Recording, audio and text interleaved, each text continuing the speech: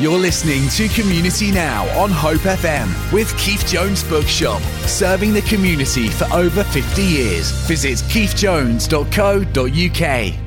Now, we all go through challenges in our lives, and very often those challenges that we can experience in childhood can be real trauma. Of course, many times we carry the hurt and the pain and the damage into our teenage years and into our adult years. And the real sad thing is that very often the underlying issues are not addressed. Now, my guest today knows exactly what I'm talking about. Her name is Dawn Montague. Welcome, Dawn. Good morning. Yeah, and thank you for agreeing to come and speak to me and choose all the music for today's programme, which is great. Well, let's begin at the beginning.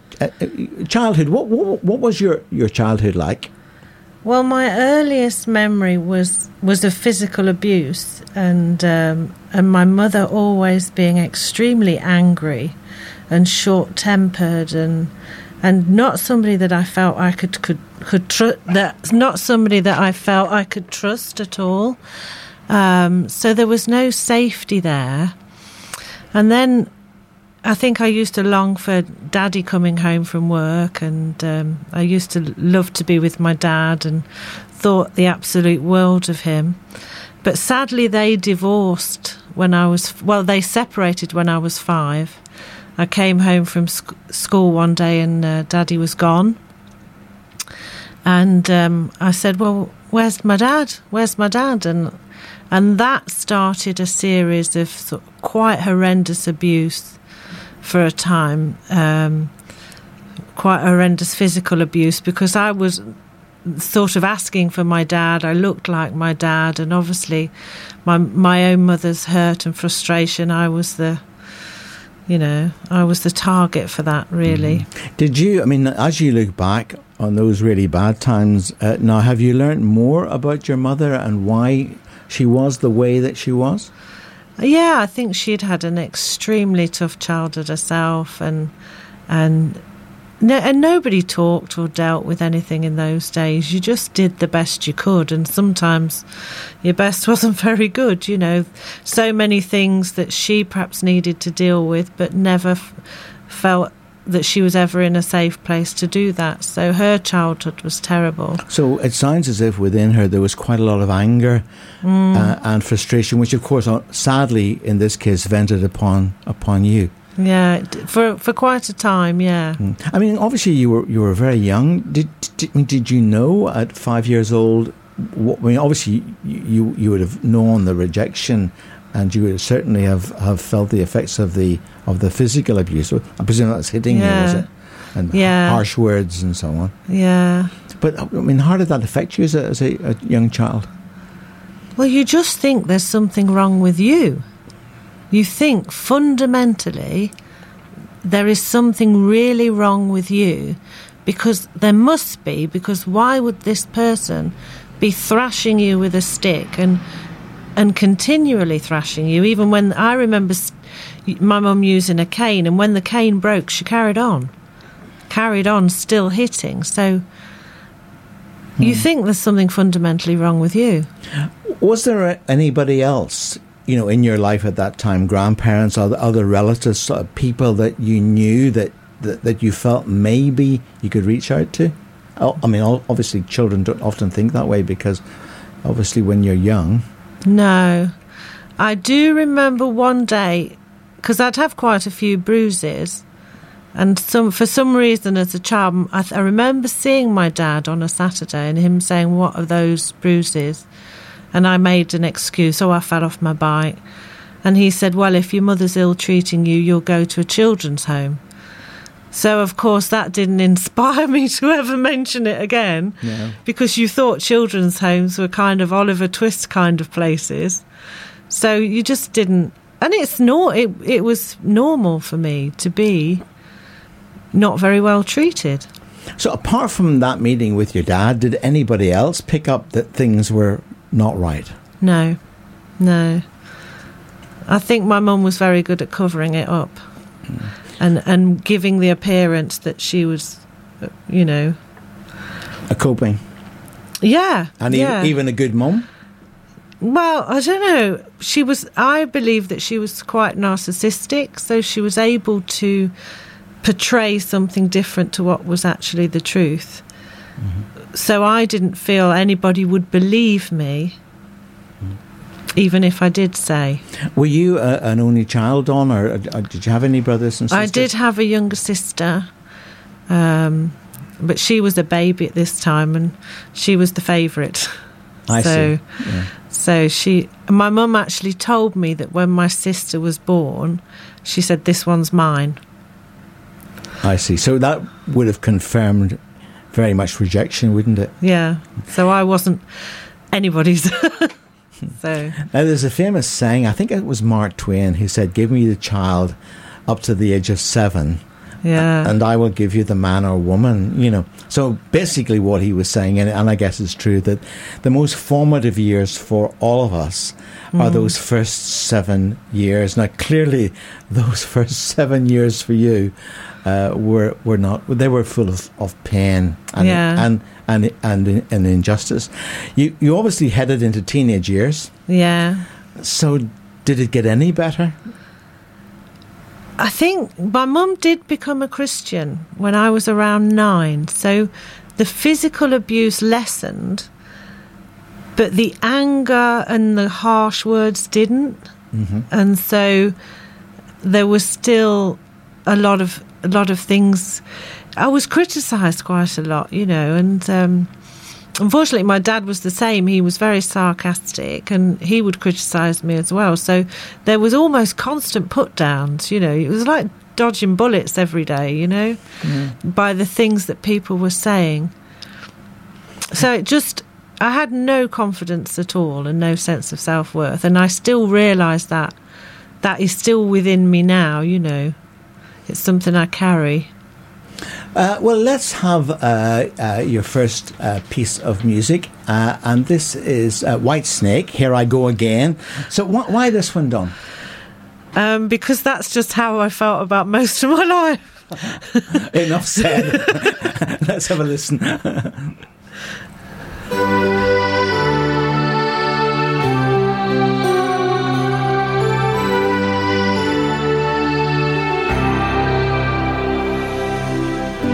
I don't know where I'm going, but I sure know where I've been. And here I go again on my own, going down the only road I've ever known. Well, that's Whitesnake there, and Here I Go Again. Dawn Montague, my very special guest today. And as you heard right at the beginning of the programme, Dawn, even as a child, experienced pretty much total rejection and physical abuse at the hands of probably the person that she'd most have given her that love and affection and helped her in those formative years. But of course, as we talked about a moment or two ago, that people themselves, you know, and maybe you will understand what I'm talking about because of your experience, but you know, very often, you know, people themselves who are damaged, they're products of what they've gone through. And I think, Dawn, you know, you recognise that. Yeah. But what was school like for you then? Oh, I loved school, actually. Was that your big escape? Yes, I absolutely loved school. Didn't ever want to miss school, and I loved learning I remember learning to read, and reading has always been. I remember my first books, you know, it's always been a real passion of mine. So, yeah, school was great. And were you able to make some friends at school? Yeah. I mean, I think still the low self-esteem did affect things. It affected every relationship. But yeah, I had friends, and I was quite active, and, you know, so I did enjoy being away from home, being out. Well, I'm not surprised, actually. and now, obviously, you said that your mum did actually become a Christian. She did find she did, faith. Yeah. How did that happen, and what sort of impact did that have then on family life? I think she, if I remember rightly, she woke up singing a hymn. And I think she'd always had some sort of I think she told me a story once about being locked in a cupboard when she was a child. So she was being bullied. Yeah. And she was locked in the cupboard and she remembered seeing a light. So I think it had always been within her. And obviously after the separation from my dad, perhaps she woke up singing a hymn and we started going to church. So that saved me then, really. Did you like going to church? I loved it, yeah. I loved it. It was like school. Yeah, I loved it, yeah. And what about faith yourself? I mean, did you always have a sense that there was somebody there, that there was a God, or was that something that grew within you? Yeah, in that sense, that it's a very funny thing, but I've never felt alone. I've never felt alone. This sounds strange, but even when I'm thinking, I've never felt that I'm thinking that I'm alone. Even when I'm just thinking, I feel that someone hears those thoughts and knows those thoughts and knows me, you know. So, but I never felt that there wasn't a God. And of course, I suppose that was one of the things that would have sustained you, you know, knowing that actually there's one source where you can find approval. Yeah. Well, I don't know if I knew that I was approved of, but at that stage, you know, I probably thought he was quite cross with me as well. Now, of course, many people, you know, even when they become a Christian, I mean, it is a sad reality, unfortunately, that there are as many problems within the Christian community as there are outside of it. So divorce rates and so on are as high. It's really quite an interesting thing when you have a closer look at it. But I guess that calling yourself a Christian, being a Christian, doesn't necessarily mean that overnight we all become reformed, perfect people. You know, it's a process of discipleship is the term that we use in Christian faith, and so on. When your mom, is your mom still with us? No, she died about 6 years ago. And was there ever a point before she passed away that you were able to get a little bit closer to her and talk about some of these things? No. I really waited for that. I longed for that because she had lung cancer, and I was really waiting for that affirmation from her, for that conversation. Because I'm quite a communicator and I really needed to hear things from her. But they were never said and it was never addressed. It was kind of still brushed under the carpet and ignored, you know. And so did you try reaching out to her? I tried to once, and she said, well, God's forgiven me. It doesn't matter what you think. So there was still that bit of harshness. Yeah, so there was still I didn't matter. So my feelings didn't matter. And quite often if I mentioned things, I was just being oversensitive or, you know. So there were so many reasons not to open up, you know.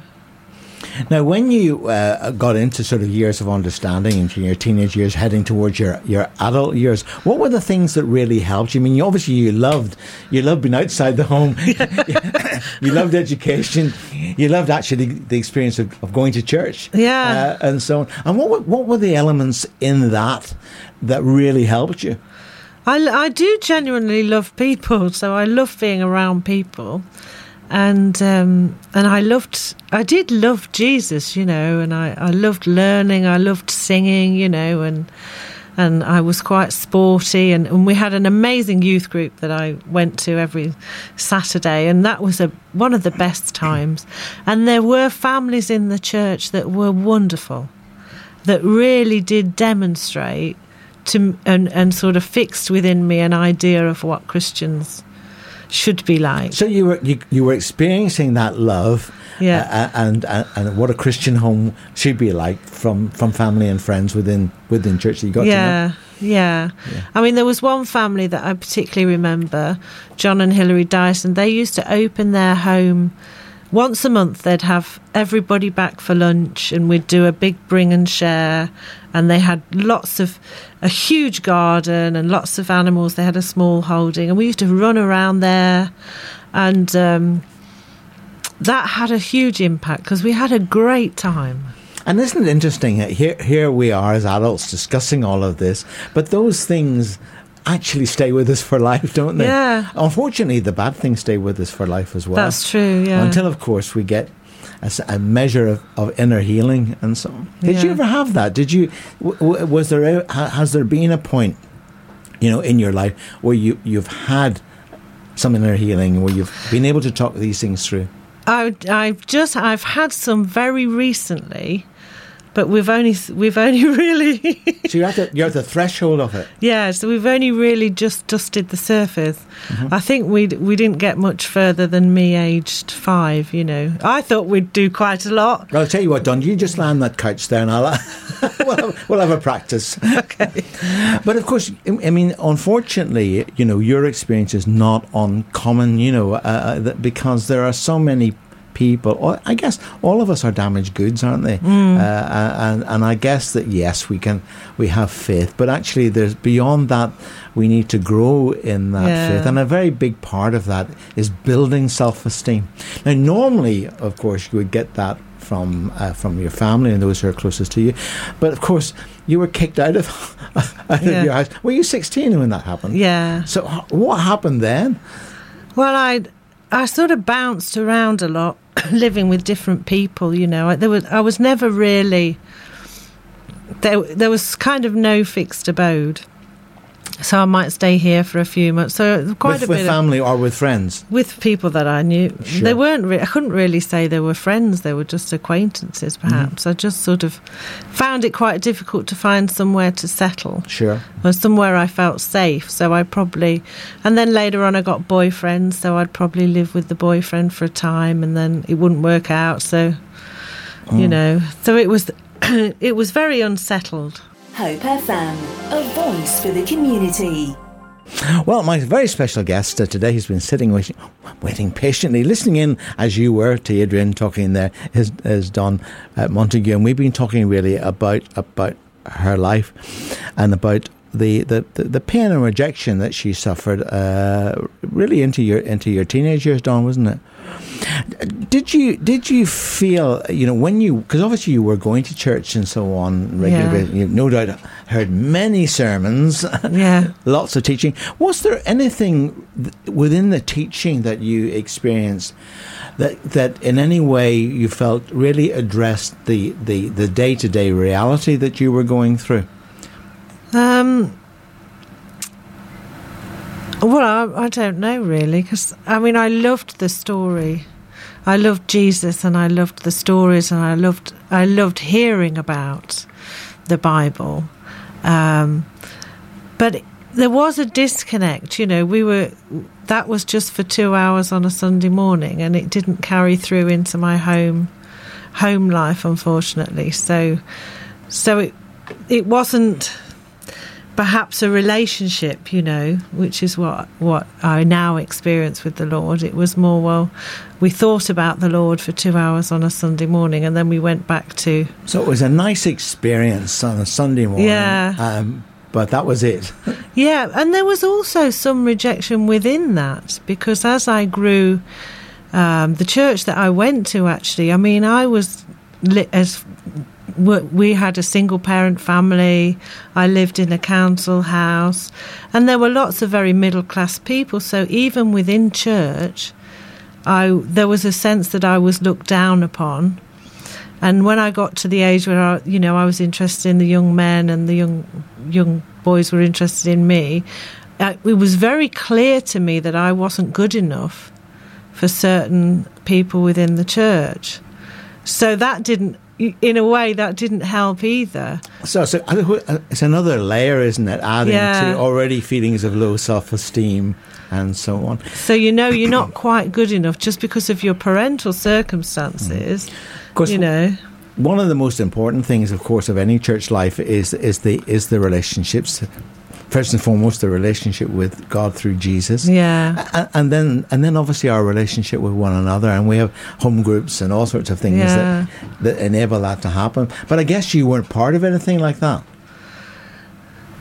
Apart from your youth group. Again, I think, it did come across a certain amount of hypocrisy, There was the ideal, and then there was what it was the reality of what I was experiencing in my interactions with people. Whenever I talk to people about religion, I say to people, I'm not at all religious, I always think that religion is a killer because in a very real sense, religion is really the form of worship. We can sing the right songs and we can go to church. And when I was a boy, I went about 3 times on a Sunday a day, because I got BB Bible class. In fact, I went a lot more than that. A BB Bible class first thing in the morning, Boys Brigade, and then I had the main service, and then I had Sunday school in the afternoon, and then I had the evening service. Yeah. So apart from being exhausted, now of course I was very fortunate because I did go to a good church and I did hear, the truth of the gospel being preached, and I did have some very positive influences in my life, and I really thank God for all of that. But of course, I equally know that you can go through all of that, and that you have a form of life, but it lacks the power, it lacks the Holy Spirit's influence on all of that sorts of things. And of course, that then's the killer, because it's then more about, have you been to church 3 times, whatever. And it can become quite legalistic in some quarters. I'm pleased to say that in many cases we're moving away from that, and there's a stronger recognition of relationships being very, very important and whatever. But of course, with you being part of that, of your experience, it would have only reinforced your rejection. Yeah, because it's just another place where you're not quite good enough, Well, so there's another layer to you being not quite good enough.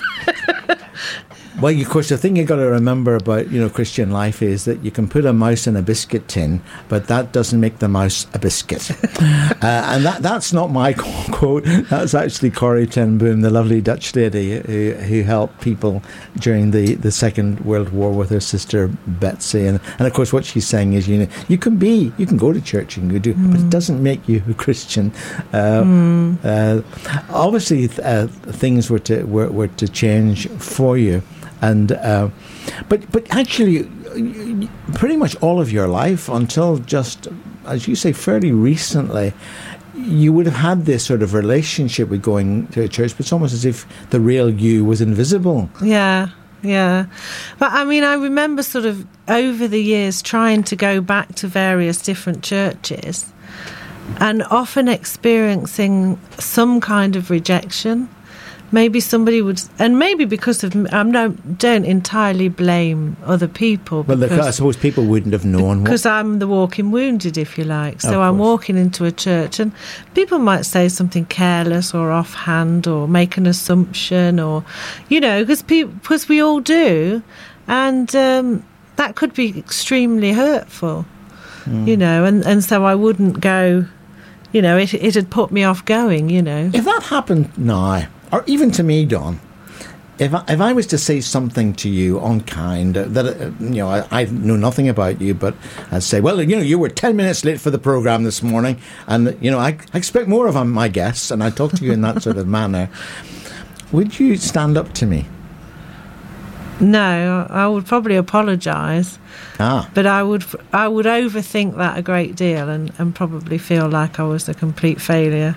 I would be carrying that around for a long time. So you'd take it rather than say, hold on a minute. What about the traffic queue that I was stuck in, here? I didn't arrange for that bus to crash into the car or whatever, I probably would take it, yeah. Yeah. I might think about all that later, but my first reaction would be to probably internalise it, I would imagine, yeah. And of course, it's the primary tool that the evil one, Satan himself, uses to all believers. Oh, yeah. Because I've never met a Christian, there you are, sat in church, and in this one ear, maybe in both ears, you've got this little voice saying, you hypocrite, what are you sitting there for? You're worshipping that God whenever you said what you said to your husband or your wife, or it's a voice of accusation, isn't it?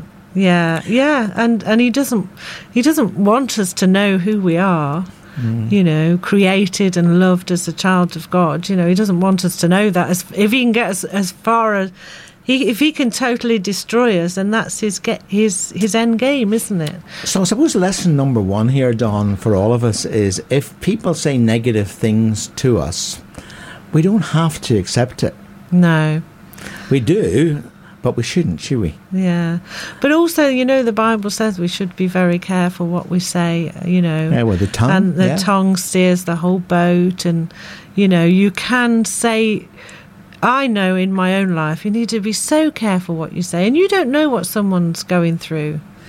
I heard recently that somebody sitting alone in church is an emergency. Mm-hmm. And I really believe that, because I know at times that was me. Mm. And you need to be very careful how you approach people and what you say to them. But the flip side to that story was when I did give my life totally to the Lord and say, I do not want to live another day without you, I said to him, oh, what about all those times I went to church and it didn't work? And the Lord said to me so clearly, did you want a relationship with them or do you want one with me? Mm. And that is what I'd got wrong, because I was seeking what I needed from the church and from the people within the church. Now I know they can't give me what I need.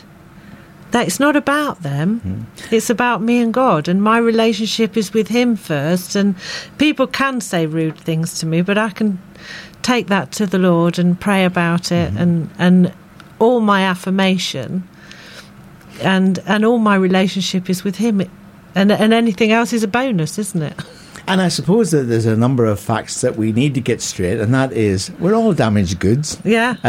And it's interesting, really, because I love saying to people, that none of us are perfect, and none of us, no matter what we think, we're not holier than thou. Mm. In fact, I think because we've been forgiven, every single one of us being forgiven and are being forgiven every single day, actually, because we've received that we should be dishing it out to each other in bucket loads, Yeah, absolutely. And to people who aren't Christians or other faiths or whatever. That I always say that God has planted us and we should blossom where we are, sharing his love. And of course that needs patience, and it needs time, and it needs the Holy Spirit, the power of God within us.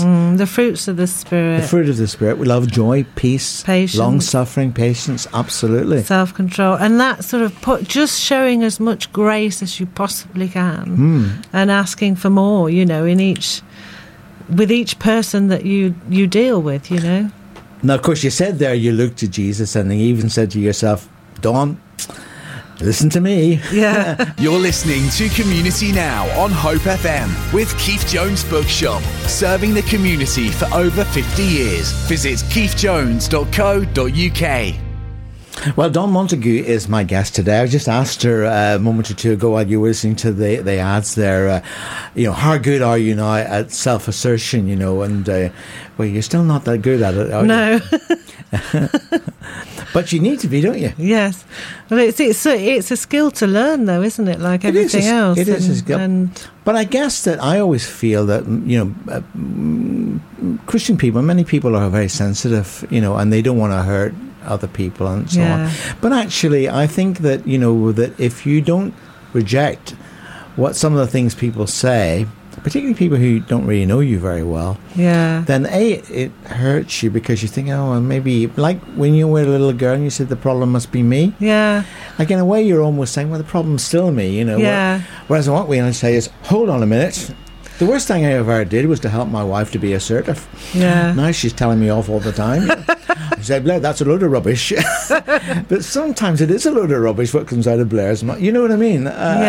So, and I guess that it's really important. But the number one, maybe hardest lesson for us to learn is do not just accept everything that people say about you, particularly if it's not true.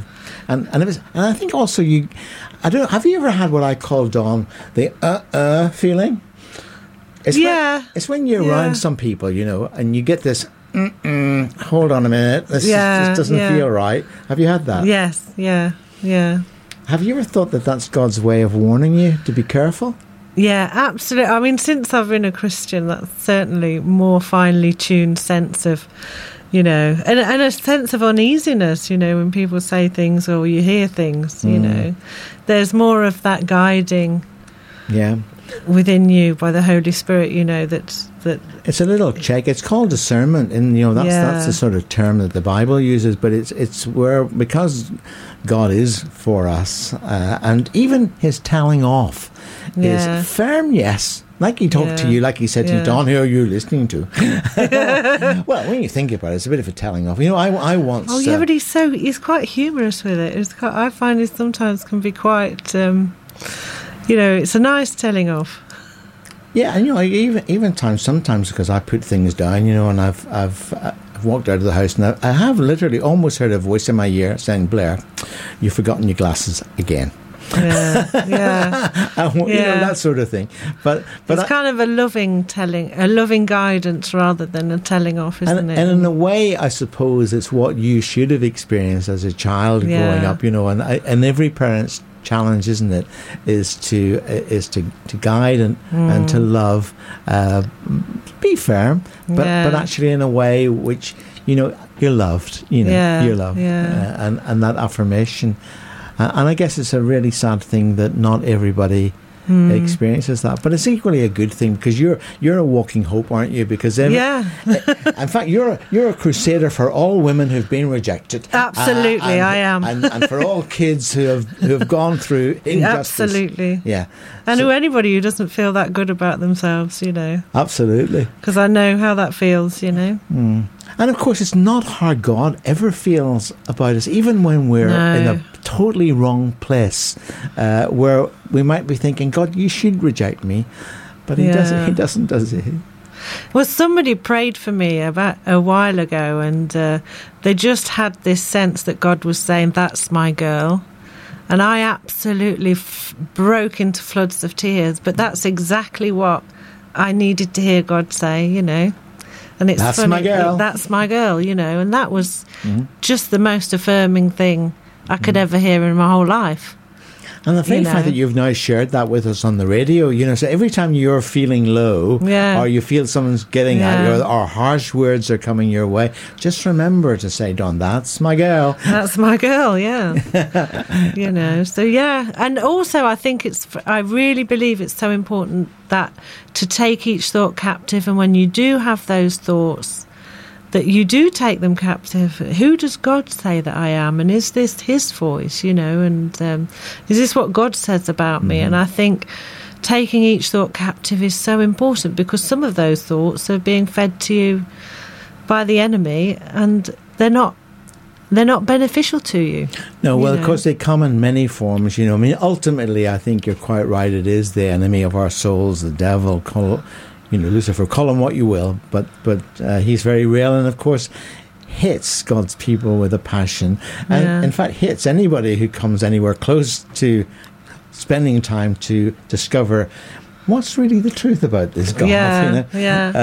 I've talked to some people, and they've said, "Oh, I don't believe in God." And I said, "Well, tell me about the God you don't believe in." And they tell me, and I say, "Well, I wouldn't believe in a God like that either." That's really good. That's really good, actually. But it's true, isn't it? Yeah. Because there's all these. It's not the same God I know. No, I used to think that, you know, if people really, well, I still think that if people really knew what God is like, and Jesus came principally to show us what God is like, who wouldn't want to run into His arms? Well, exactly.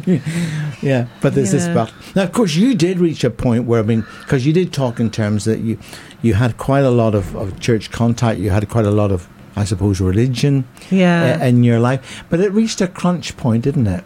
Yeah, well, I sort of stopped trying to go back to church, actually, for a time, and then got sort of very involved in sort of New Age thinking. And, you know, it started off every self-help book going. I probably read it to try and feel better about myself. So there was good reasons why you were reading, because you needed affirmation, didn't you? Yeah, so every sort of self-help book going, you know, I can do this, you know, I will do this.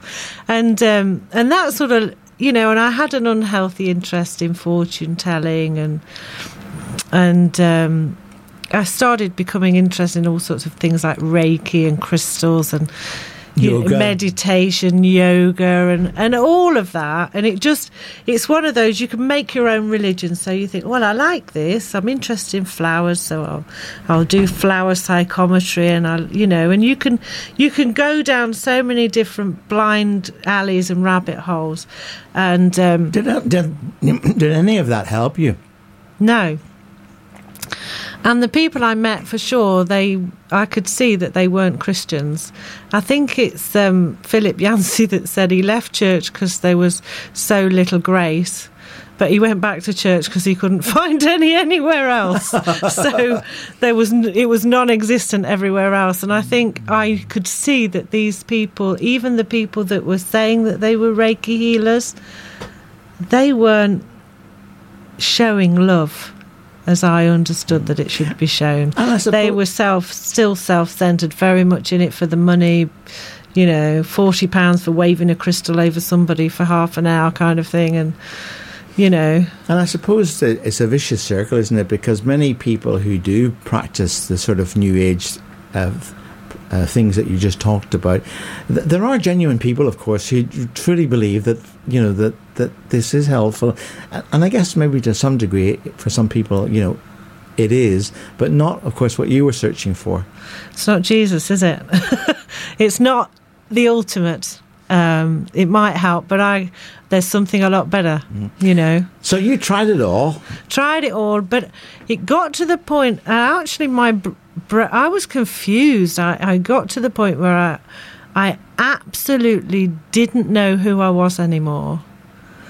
I was so busy trying to just survive, I think. And of course you were an adult at this stage. And it wasn't very relaxing. I was just always trying to improve, trying to do, making all this tremendous effort to survive. And it was very not relaxing at all. And I just thought, I don't know who I am anymore. I actually didn't really want to live anymore, if I'm honest. I'd had enough. I just got to that point. It's just like, I'm done, And it was really, I don't know which came first, but I know I decided I'm not going to think about any of this anymore. I'm not going to meditate. I'm not going to do mantras. I'm not going to read. I'm just going to stop it all and see what happens. And then this song started repeating in my mind. I'm coming back to the heart of worship, and it's all about you. Which is what we played earlier on, yeah. And it's all about you, Jesus. And that was strange, that as soon as I cleared away everything else. And then I was in Fleet at the time. I was working as a living carer, looking after a lady there. And I went out shopping, and I was sitting down on a bench, and these three ladies approached me and said, we'd like to pray for you. And we'd like to tell you that, well, first they said, we want to tell you that God loves you. We're treasure seekers, and we were praying before we came out, and we saw a lady in boots and the colour orange, and was sitting outside Sainsbury's and had boots on. And they prayed with me, and I think I cried a fair bit. And I went back to where I was staying, and I just remember getting prostrate on the floor and saying, God, I do not want to take another step in this world without you.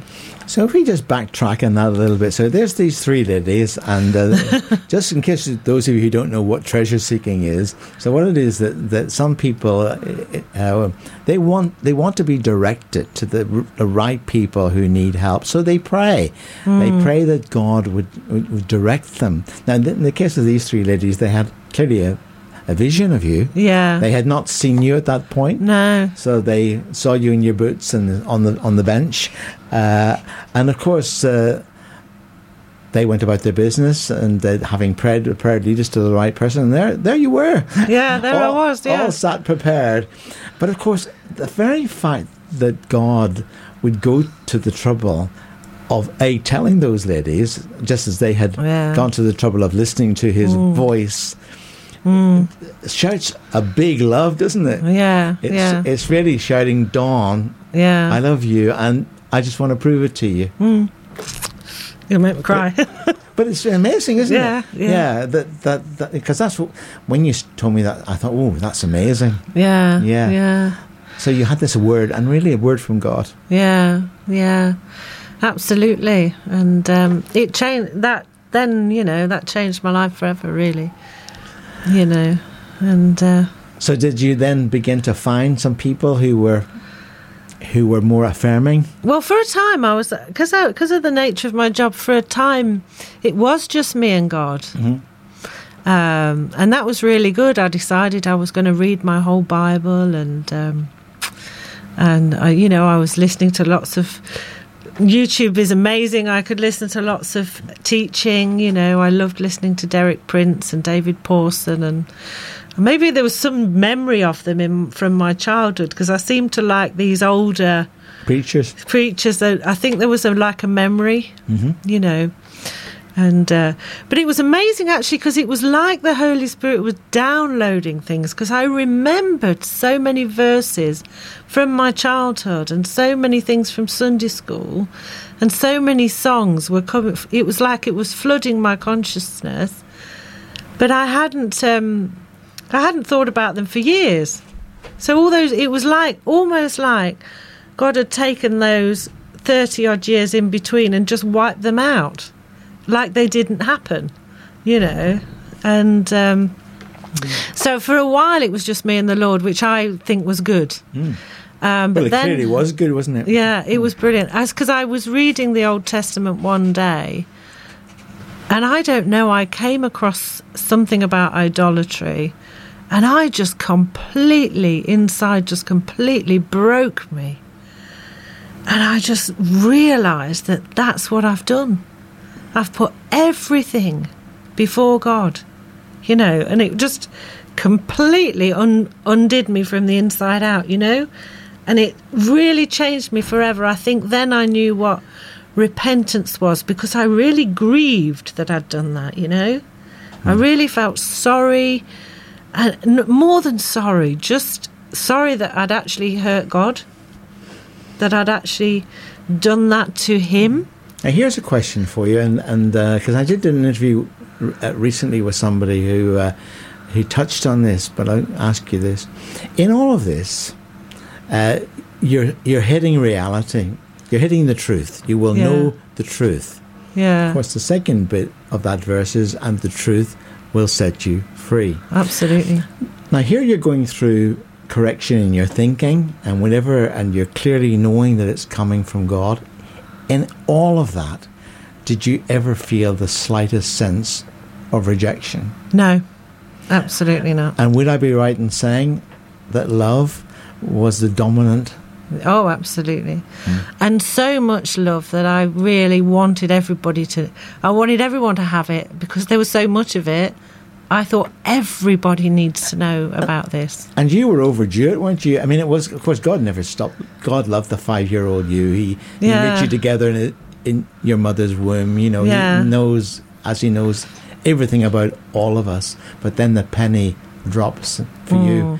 It was a wee bit into your adult years. Yeah. I don't know why it took so long, but... Well, I suppose like a day is, to God. It's one of those interesting things, isn't it? Yeah. But I mean, it is true that we human beings, we're stubborn, aren't we? We're slow to learn. And actually, I suppose for you did reach a point of desperation, didn't you? And maybe more of us need to reach that point of desperation, because we can go on our sweet, merry way, and actually God doesn't really feature. I mean, we say we love him, but it doesn't really feature too much in our everyday life. That's the danger, isn't it? Yeah, I think I tried to live without him. Tried very hard to live without God, and I was very stubborn. I was trying really, really hard, and I had to get to the point where I knew I couldn't. We need some more music. And of course, this next song is a very affirming one, because it says, "No one ever cared for me like Jesus." Amen. Is it Stephanie Gretzinger? I don't know how to say it. If you say it fast, I'm just reading it off the bit of paper. It's a good song. Anyway, let's have a listen to it. If my heart could tell a story, if my life would sing a song, if I have a testimony, in you alone my joy was found. Well, there's beautiful words in that song. No one ever cared for me like Jesus. Stephanie, great singer. Lovely, lovely, lovely words. And I guess those aren't just words, of course, because you've chosen the music today, but they're truth to you, aren't they? Absolutely, yeah. Now, you decided that you'd want to go to Bible college. Yes. What was it that prompted that?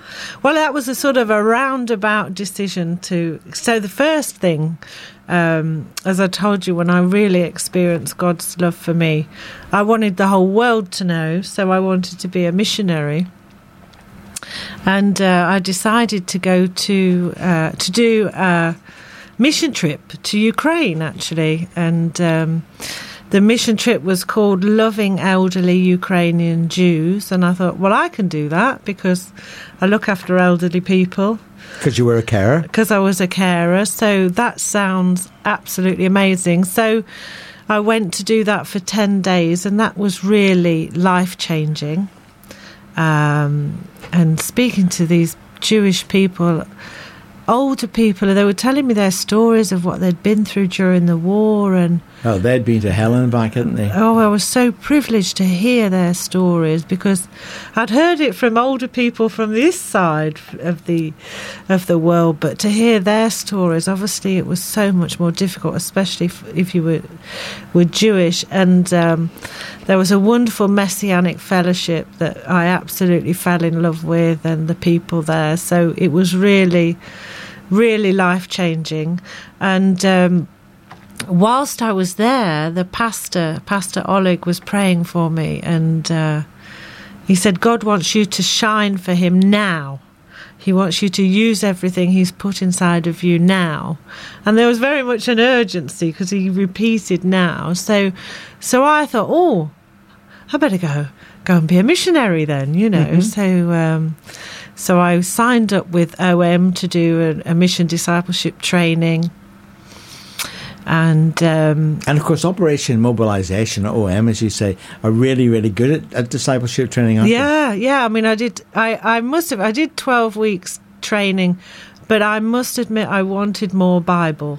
There was that wanting to know more. You wanted a little bit more depth of theology. Yeah, I really did. And I think and I went to Albania and was doing missionary work there. I was teaching English, actually, and I started doing a Bible study with some young girls, and it was just the best. And that was the one thing that I could do that all day and not even look at the clock. You know, it was obviously my passion.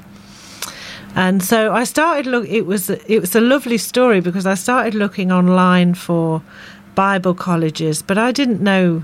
I was thinking I was going to do something online. But I said, you know what, Lord, if you want me to do this, it's going to be a waste of time me looking. Because if this is something you want, you will arrange it for me, and I just need to abide in you. So I just stopped looking, really. And a Christian friend sent me this link to Moorlands Bible College. Is this something God wants you to do? And I said, oh, I do really hope so, because it's something I really want to do. And obviously that was a bit of a dilemma because I thought I was already working, doing my work. You know, I was in Albania, I was doing, you know, I was out there serving the Lord and teaching English. And I thought, so it was a big decision to come back and actually go to Bible Go back to school, effectively? Yeah, it was a big decision, but it was a real something I did speak to people about it, and I spoke to my old youth leader, actually, Ken Matthews, from when I was a teenager, and he said just the right things, really, and he said this will further equip you for ministry, and seeing as ministry is what I wanted to do. And he actually said something very sweet as well. He said, if I was your dad, this is what I'd tell you to do. So that was another... I suppose at that moment he was your dad. Another affirmation, you know. So I thought, okay. Because I'd prayed a lot, you know, should I, shouldn't I, you know. Didn't want to make the wrong decision. And that was another affirmation. So I came back to this area and... off to college you went? After college, after Moorlands, yeah. And of course, Moorlands is renowned for its practical theology. So there's two things. You're getting very good teaching, and of course, you've got a diverse range of students from all sorts of backgrounds there. Absolutely. But then Moorlands has a very, very heavy emphasis on applied theology. So in other words, working out what it is that you're learning. And serving others and serving within the church and of course you've been doing all of that. And using the gifts that God's given you, you know. So if you look back at the beginning of your journey, I mean, I know you've still got, is it another 3 or 4 years ahead of you? 3 years, yeah. 3 years with college. And but what's been your experience? Is it helping? Yeah, what, college? Yes. Oh, college is amazing. I feel hugely privileged to be going and to be listening. The tutors, the lecturers are amazing, to be listening to all their wisdom. It's just, I thank God, honestly, every time we go up to college. I feel it's a tremendous blessing and privilege to be there. I absolutely love it. Absolutely. No, you know. And that knowledge that you wanted, obviously is increasing all the time. And I guess also because you're meeting with quite a diverse range of other students, that in itself is interesting, isn't it? Yeah, absolutely. Students from all over. I mean, a lot of them are quite a bit younger than me, because I'm an oldie. But you need maturity, don't you? I mean, I bet you, if they were listening to us now, some of them may well be, listening to your story. I have no idea about. No, that's right. All of that, but you think of all that experience in you, Dawn. Even the hard experience that you had there, but it's part of who you are, isn't it? Yeah, absolutely, absolutely. And the fact is, God can use all of that, and He has given me gifts that, through that and because of that, So if you could do anything at all, in terms of Christian service or any other thing for that matter, what where you're sat right now, what would you do? What would be your heart's desire? My heart's desire is to be a Bible teacher, because I believe people don't. Generally, there's a lot of ignorance around the Bible, and I think it's just so good. It's so good, and it's so interesting, and when you know something about the background and the culture and the land and what it really meant in the day and what was really going on, because sometimes we can read it and it's like we don't really know what we're reading. But when you really get to sort of, so this was going on, so that's why they said that, and that's why this happened, and so the context. Context. Yeah. Have you ever been to Israel? No, we're hoping to go next summer with Moorlands. So I'm so excited, I can't wait. Something to look forward to. Now, of course, you haven't been twiddling your thumbs because you're volunteering. You're volunteering at the Water Lily Project. Absolutely, yeah. And you're involved at the is it the Christian Centre in Christchurch? Christchurch Christian Centre, yeah. Heavily involved there as well. And of course, you've been at Emmanuel for a little while over in Southbourne. Yeah. So you're building all this experience. Absolutely, yeah.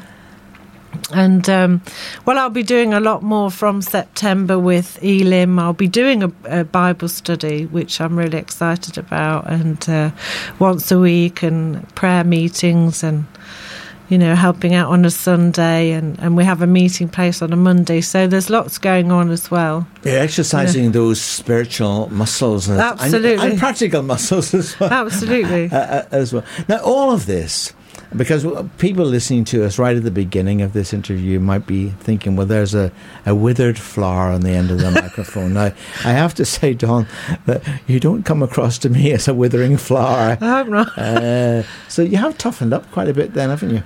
I think there within me there was, because I call myself a prodigal daughter, there was within me a sense, a feeling, a regret that I'd wasted all those years. Although we could say they're not wasted in one sense, because God can use all that, but there was a feeling within me that oh, but all those 30 years I could have been doing stuff, I could have been doing stuff with God, and I didn't, and I wasn't. You know, we could have been doing stuff together, and I could have been in relationship with God, and who knows what we could have achieved. And so there was a feeling within me that I'd wasted a lot of time, you know. Of course, people talk about the school of hard knocks, but there's another saying I prefer, and that is that all of our lives is the perfect preparation for the future that only God can see. So even in the pain, I mean, I've interviewed scores of people over the years, and I think I could honestly say, and from my own experience, really, that there's nothing ever wasted, that even in the darkest moments and pain and rejection and the times whenever we think, oh, God is not with me, that actually we're learning all the time, and we are being shaped. I think that God is definitely more concerned about our character than he is about giving us what we want when we want it. I want it now. But it's that sort of regret of not being with him, you know, and not. No, I can understand that. Not having that relationship that I do now, you know. You're listening to Community Now on Hope FM with Keith Jones Bookshop, serving the community for over 50 years. Visit keithjones.co.uk. Well, we have to pull together our conversation, Donna. If there are people who have listened to us this morning, men or women, you know, and they've gone through negative experiences and maybe their self-esteem has been shot to pieces.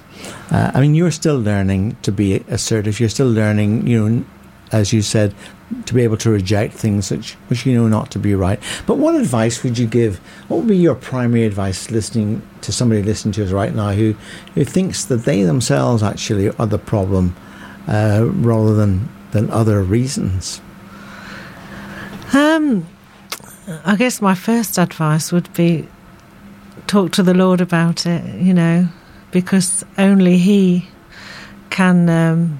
I would get on your knees and just ask him to help, because, you know, it's never too late, and it's just the right thing to do, and the best thing you can ever do, really, is to just ask him to come into your life, and it all changes from there. You said it, yeah. Hope FM, a voice for the community.